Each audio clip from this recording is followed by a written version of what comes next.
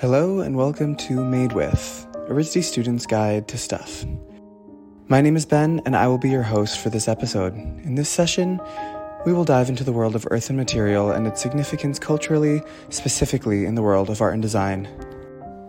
Many of us have learned about soil and rocks for as long as we can remember.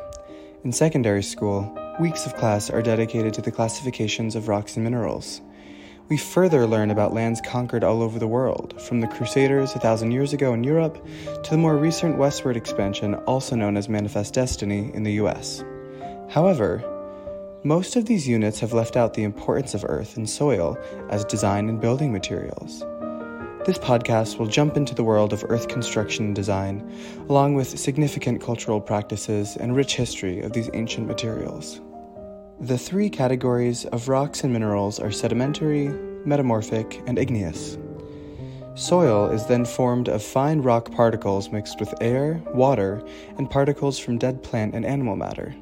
This dirt is then categorized into 6 categories: clay, sandy, silty, peaty, chalky, and loamy. These materials are found all over the earth, from deep within the earth's core, all the way up to the surface we traverse. These materials also act quite differently from one another, with a wide range of characteristics. For example, loamy soil is structurally sound and has adequate drainage, whereas clay is very unstable and non-porous. In fact, many buildings historically have sunk into the ground or fallen over due to an unstable clay foundation. A famous example of this is the Leaning Tower of Pisa in Italy, which after 200 years of construction began to lean due to its shallow foundation and unstable soil contents.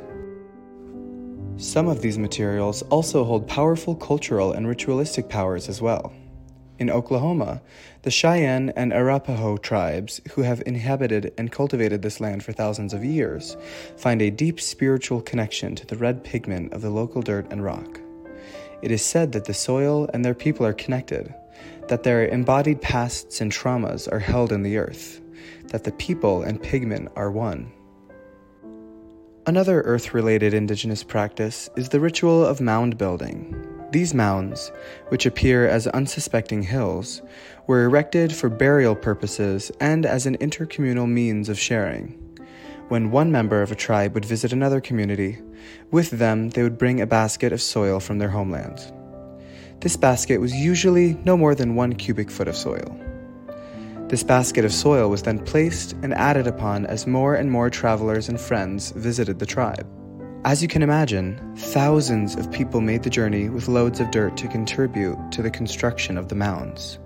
That is thousands of soil types from all over the continent combining at the site of one mound. These mounds existed all over the plains of the US, but many were tragically flattened and demolished during European colonization and westward expansion in the US. Lastly, earth and materials have been used by indigenous communities for home building and construction. Before the invention of air conditioning and manufactured insulative envelopes, vernacular architecture was widespread. Vernacular architecture can be defined as a type of local or regional construction using traditional materials and resources from the area where the building is located. Because of this, the architecture is closely related to its context and is aware of the specific geographic features and cultural aspects of its surroundings, being strongly influenced by them. For this reason, they are unique to different places in the world, becoming even a means of reaffirming an identity. Mud and soil were used as an integral part of construction in many parts of the US. The Navajo indigenous tribe used mud and soils locally sourced to clad their huts. This kept them warm in the winter and cool in the summer. Similar technology has evolved into further westernized forms, such as adobe brick construction in the Southwest. Builders stack earthen bricks, many with infused natural fibers and a combination of clay and soil. This construction type, although mostly limited to single-story dwellings, is low-cost, energy-efficient, and extremely inexpensive to build. In recent years, technology has pushed earth as a material to its limits, with companies like Icon pioneering large-scale 3D printing using earthen materials locally sourced.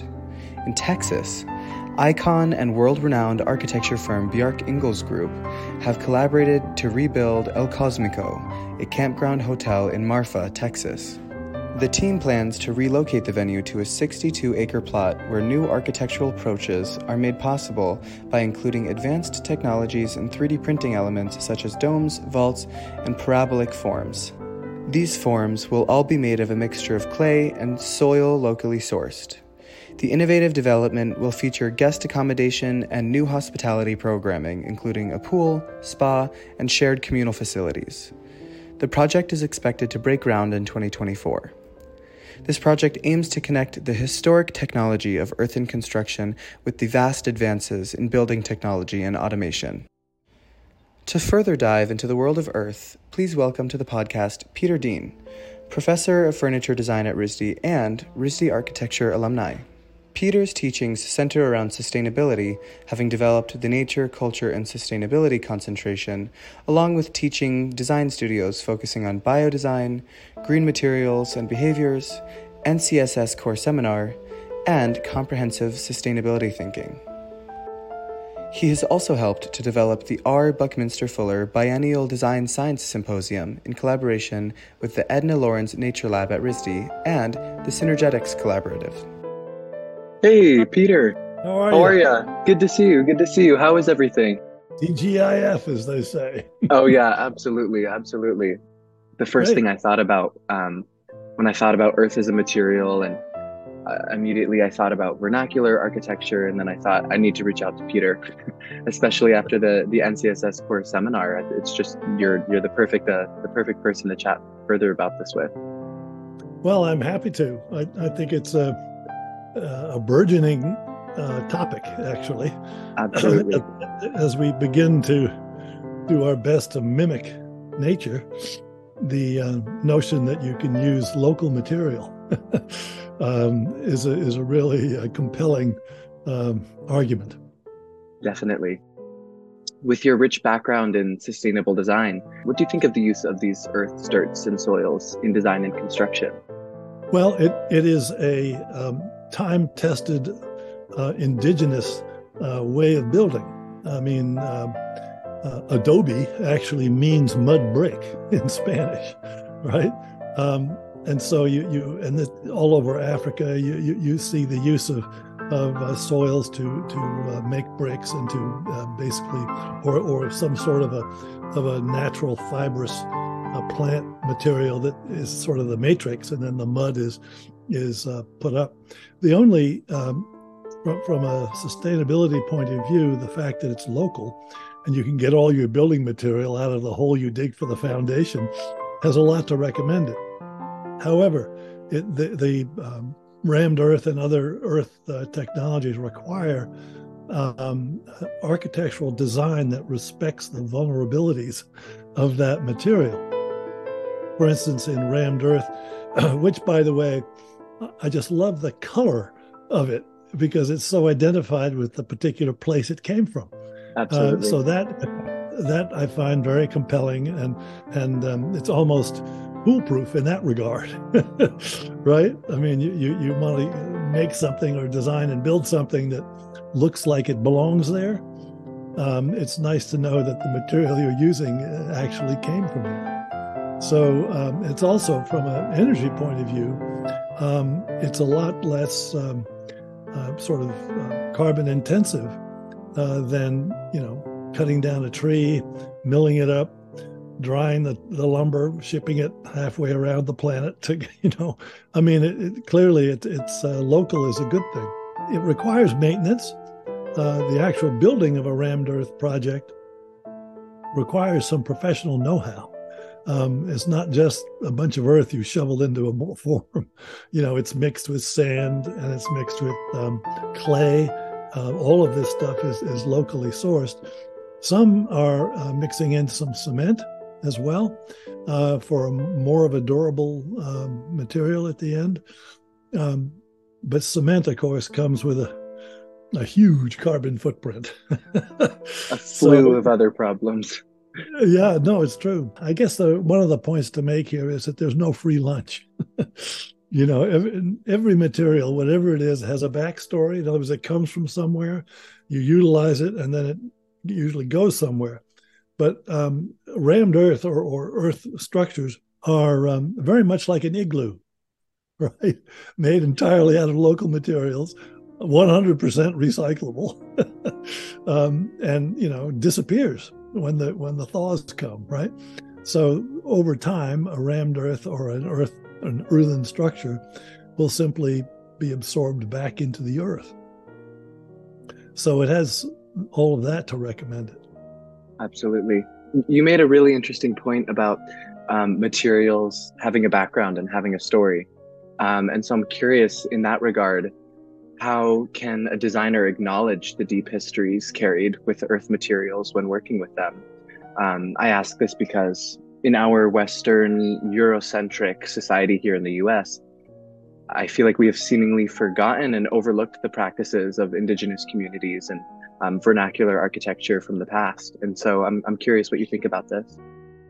Well, I think the world about this, frankly. I mean, indigenous architecture is brilliant for the most part, absolutely brilliant. And it's a long history of trial and error. And they're usually intensely appropriate to the lifestyle of the tribes that utilize these. For instance, the Oglala Sioux were a nomadic tribe, and their teepees could fold up and take with them as they went to the either different hunting grounds or places to winter over, things like that.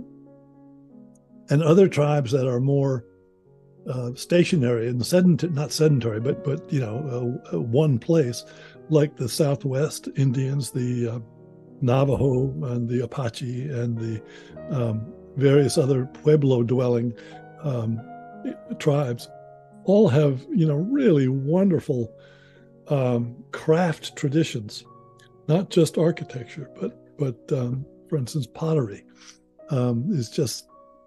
I just love the stuff personally. And, you begin to see that the aesthetics of indigenous populations, again, are locally based. They're entirely appropriate to their worldview, to their sort of spiritual understanding of the place they inhabit. And interestingly, when you compare that to Western Eurocentric North American invaders, if you will, we have a very different and somewhat problematic issue, and it's very psychological, frankly. The indigenous people never had a separation between themselves and their place. Mm-hmm. They always considered themselves to be an integral part of nature, not something that they're simply observing or learning about, right? They have a much better sort of wisdom associated with learning from nature, as if nature was the mentor, if you will. And this is a something that we're just beginning to utilize in our Western thinking with things like biomimicry, and we suddenly realize, my God, this is so profoundly more efficient. And why haven't we been doing it before? Well, in a lot of indigenous cultures had rites of passage, mostly for young men, where they would go off into the wilderness for a period of time and subsist and return having fashioned a spear or some other talisman of their experience. But I look at that and I see the egos of these young men, and everybody has one, although nobody's born with one. Very important thing Absolutely. to understand. A learned behavior. But they return, and the difference is that the ego is no longer in service solely to self, but is in service to the community. And that is a very big shift, and one that we in the West, in America anyway, don't. I mean, we have the driver's license, and we have military service, and your first job, and things like that are all rites of passage, but they are not sort of demanding psychologically of an important aspect of personal growth. Mm-hmm. Is my slant Absolutely. On that. Yeah, I think that especially in architecture and construction, it's such a material heavy industry that it's really important to do the work to dig down and really figure out our biases as designer, as makers, and just try to pay respects to the earth that we're using, especially with our current situation environmentally, with the degradation of topsoil, and also just thinking about the histories that every living thing carries. You never know what has happened on the land that you're using to build these structures, or the forest that you've chopped down to, get the timber for the next project that you build. It's really a complex situation. No, it's habitual, culturally habitual, and most often earth is considered dirty, right? I mean, it's something you keep out of your house, if you can. It's something that is taken for granted. I mean, you look at the Great Plains of this country. Millions of acres of some of the most fertile land on the planet. And when the white man arrived, there were somewhere between 4 and 8 feet of topsoil, really rich topsoil. And we're both too young to remember the Dust Bowls of the 20s and 30s. But that was a problem. Basically, the earth dried out and the wind blew away the topsoil. And then, of course, the people came back in and put up or planted sort of tree windbreaks and things like this, started making sense about what they were doing. But a mature prairie has about, I've forgotten the actual number, somewhere between 20 and 30 different species of plants, grasses largely, each one doing something interesting, mostly sequestering nitrogen and phosphate and other sort of nutrients into the soil. And when the Europeans, soon to be Americans, started tilling the soil, the Native Americans had a word for it. I don't remember the actual word, but I remember the translation, which means wrong side up. Which is, what I love about that kind of insight is it is so bloody obvious. Absolutely. Right? They knew better, yes. I would love to ask about some of the projects that you have been a part of, or have researched at the very least, that use this earth construction. For example, I know you worked closely with Las Gaviotas in South America, and that there was some interesting use of earth and subterranean structure there as well. If you want to touch on that. Sure. Well, this Las Gaviotas is described by the UN as a model for third world rural development. It is an exceptional place, founded by a man named Paulo Lugari, whom I describe as a modern day Bucky Fuller. He's a comprehensive thinker, and he's really he's brilliant. The interesting thing about its place, it's remote, very remote. It's a 6-day drive on roads that are roads in name only from Bogota, which are only passable during the dry season. And even then it's a chore.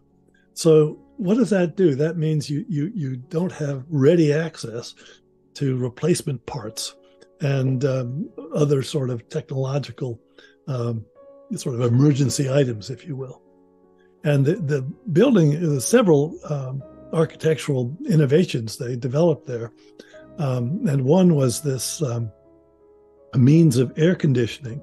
If you're a surgeon, or more importantly, if you're the person having your tummy cut open, there are 2 things you don't want in your surgical suite. One is high temperature and the other is high humidity, because that promotes microbial growth. And that's like, if you go into an operating theater in the US, it's freezing in there. It is frigid, and it's also dry as a bone.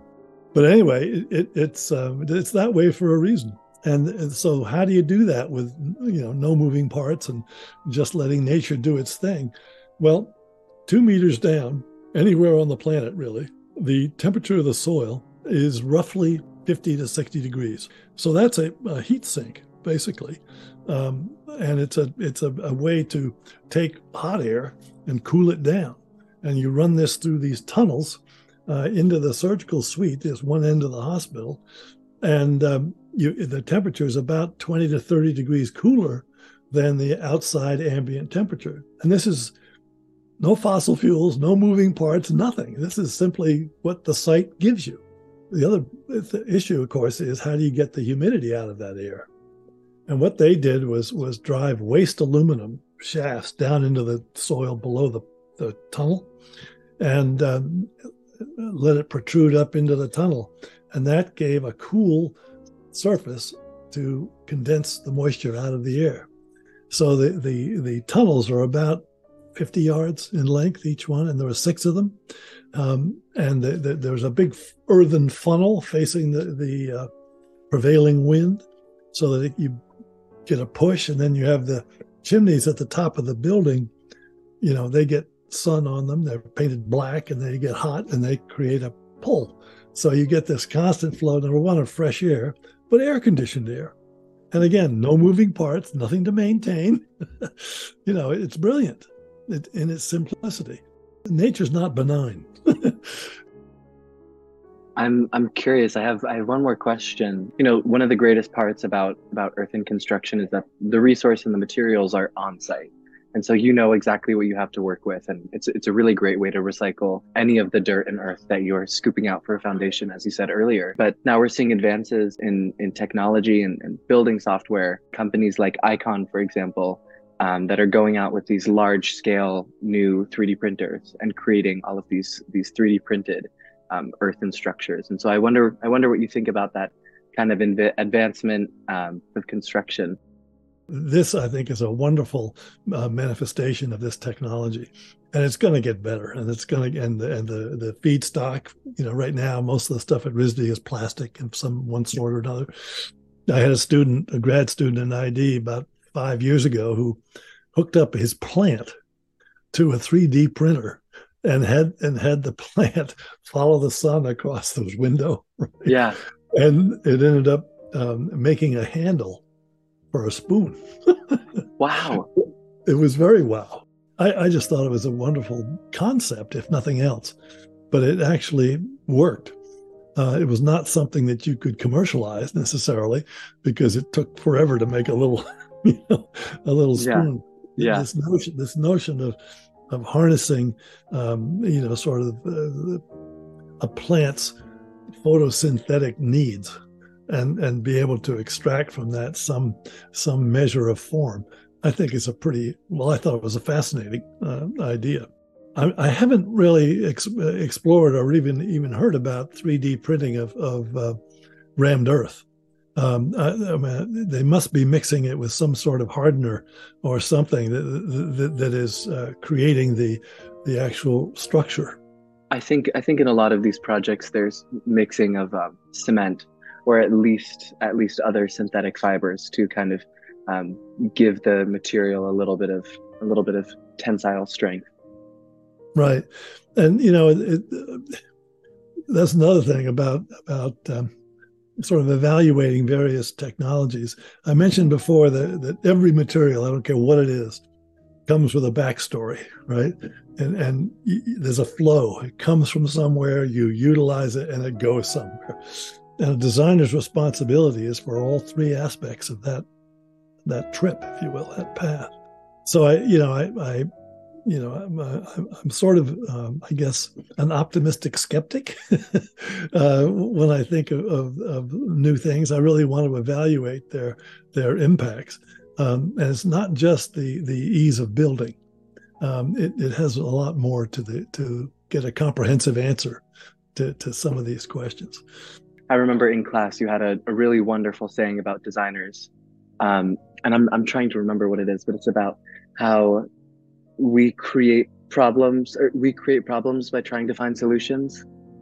Basically, yeah, and I think the underpinning of that comment is that many of the issues that we currently struggle with are the direct result of what were previously considered designed solutions. Mm-hmm. Right. And so one of the things I harp on in my teaching is really, how do you make a good and enduring and non-injurious design decision? Right? How do you do that? Yeah. And I think that is requires a comprehensive approach to understanding impacts, understanding the flow of material, and the indoor air quality, all of it. Just want to say thank you so much for joining me for this podcast episode. Well, I was happy to do it, and I look forward to seeing the collection, if you will, of all the different podcasts put together. Should be interesting. Thank you so much. You're welcome. The world of earth construction is clearly vast and much unexplored. I look forward to diving into these new technologies myself, while also honoring the rich past of earth ceremonies, ritualistic practices, and vernacular constructions. Thanks for tuning into this episode of Made With. I am your host for this session, Ben Rowland, signing off.